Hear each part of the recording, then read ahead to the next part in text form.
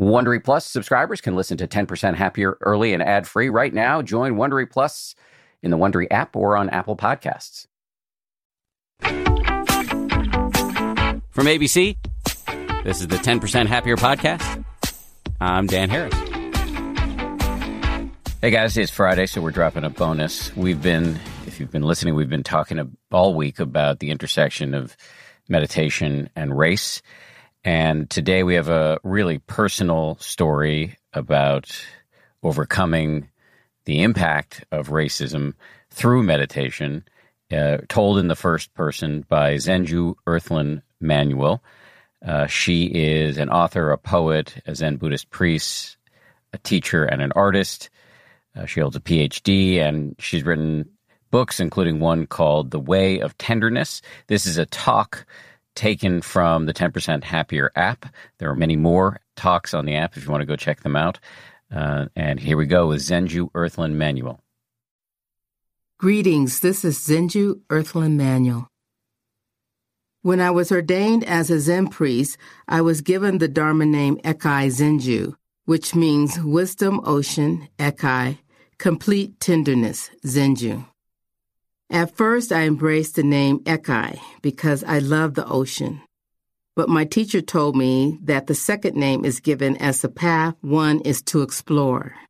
So I began to call myself Zenju in a quest to discover a lived experience of the name's essence.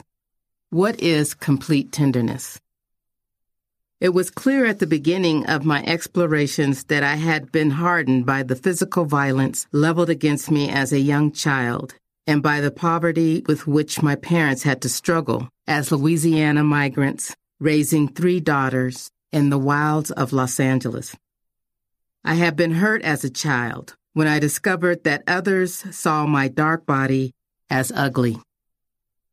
Growing up, I had never been asked who I was. I was told who I was. There was no room for self-discovery. I was told from a young age that my life was going to be a particular way because of my dark skin. And in fact, I did experience the struggles of growing up as a Black girl child. Based on what I experienced, I accepted the story of what was predetermined for Black people, feeling completely destined for tragedy. I imagined that I would have to fight all my life to get what I wanted out of it. I imagined dying unfulfilled. I believed that I did not have access to the resources for life, and that access to them was being denied or withdrawn by the powers that be. Indeed, the world had structured itself around appearance. The way in which I was perceived and treated dependent on a structure of race, sexuality, gender, and class.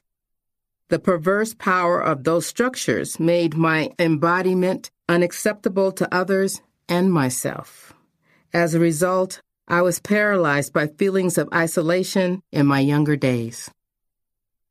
Perhaps worst of all, I came to mistrust my own innate wisdom. By internalizing the judgments of those who felt that certain types of folks are lesser, I had betrayed myself. I had yielded to oppression. Oppression is a distortion of our true nature. It disconnects us from the earth and from each other. In my case, I grew bound to feelings of injustice, rage, and resentment. I held my life tight in my chest, and my body ached with pain for many years. Depression, unhealthy relationships, dependency on substances to numb the pain, and thoughts of suicide were my responses to the tension.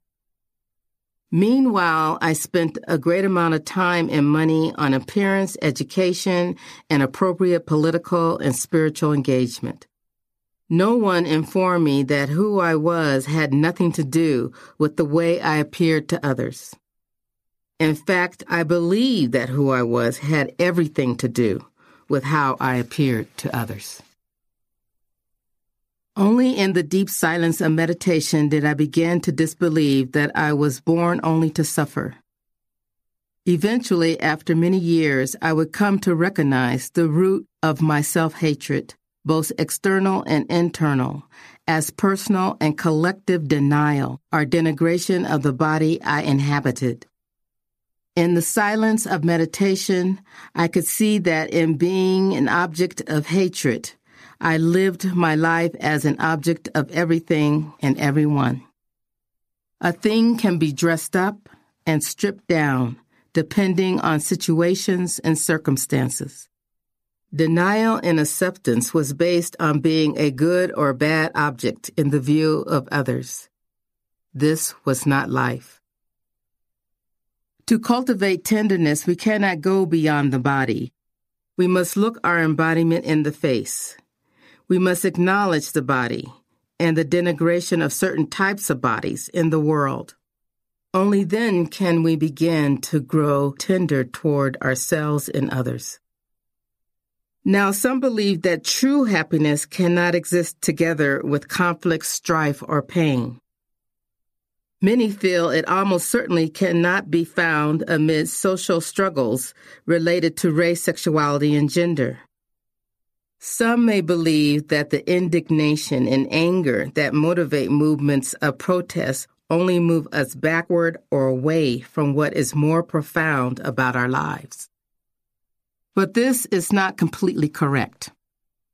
If we were to simply walk past the fires of racism, sexism, and so on, because illusions of separation exist within them, we would be walking past one of the widest gateways to liberation. It is a misinterpretation to suppose that attending to the fires of our existence cannot lead us to experience the waters of peace. Profundity, in fact, resides in what we see in the world. Awakening from the distortion of oppression begins with tenderness. We recognize our own wounded tenderness, which develops into the tenderness of vulnerability and culminates in the tenderness that comes with heartfelt and authentic liberation. That first experience of tenderness is a cry from deep within our own nature. It compels us to seek out reconnection to the earth and each other. As soon as we are born, we begin to drift away from our true nature. We align with established structures that immediately begin to fix our perceptions of others and ourselves. Our lives are shaped by this alignment. Falling into line is a survival mechanism driven by the suffering that already surrounds us at birth. Once on a long retreat during one of the hours of meditation, my deceased mother came to mind. It was as if she had come to silently sit with me. I could not tell her to leave. I immediately began to cry. In that moment, I couldn't tell the reason for the tears. It was an upsurge of old pain, harbored from the time of our difficult relationship. How could I be tender, given my violent past with her? I kept breathing and crying, sitting with this vision of my mother. Her face was sweet. She was smiling. She did not appear as the rage-filled yet beautiful person that had frightened me when I was young. I opened my eyes to wipe the water pooling between my eyelids. I had begun to feel real tenderness. Big thanks to Zhenju. And we're back on Monday with something that's really important right now, which is white people talking to other white people about whiteness. Have a great weekend. We'll see you then. If you like 10% Happier, and I hope you do, you can listen early and ad-free right now by joining Wondery Plus in the Wondery app or on Apple Podcasts. Prime members can listen ad-free on Amazon Music. Before you go, tell us about yourself by filling out a short survey at Wondery.com/survey. Once upon a beat. Remember those stories and fables that would capture your imagination and you couldn't wait to see how they would unfold? And now, when you read them as an adult, you think, some of these old tales could use a fresh spin. We have a perfect podcast to bring you the stories you remember, remix, and reimagine for the kids in your life today.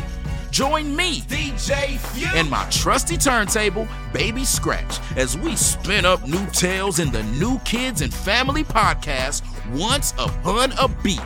Wondery and Tinkercast are bringing you a jam-packed, music-filled weekly party where hip-hop and fables meet. It's Once Upon a Beat. Follow Once Upon a Beat on the Wondery app or wherever you get your podcasts. You can listen to Once Upon a Beat early and ad-free right now by joining Wondery Plus in the Wondery app or Wondery Kids Plus in Apple Podcasts. Once Upon a Beat. I'm Shimol Yai, and I have a new podcast called The Competition. Every year, 50 high school senior girls compete in a massive scholarship competition.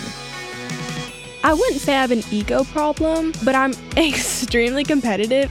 All of the competitors are used to being the best and the brightest, and they're all vying for a huge cash prize. This will probably be the most intense thing you've ever gone through in your life. I remember that feeling because I was one of them.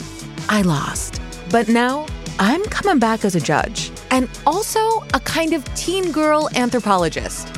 Because if you want to understand what it's like to be a young woman in America today, the competition's not a bad place to start. Hopefully, no one will die on stage tonight. From Pineapple Street Studios and Wondery, this is The Competition. Follow The Competition on the Wondery app or wherever you get your podcasts. You can listen to The Competition early and ad-free right now by joining Wondery Plus.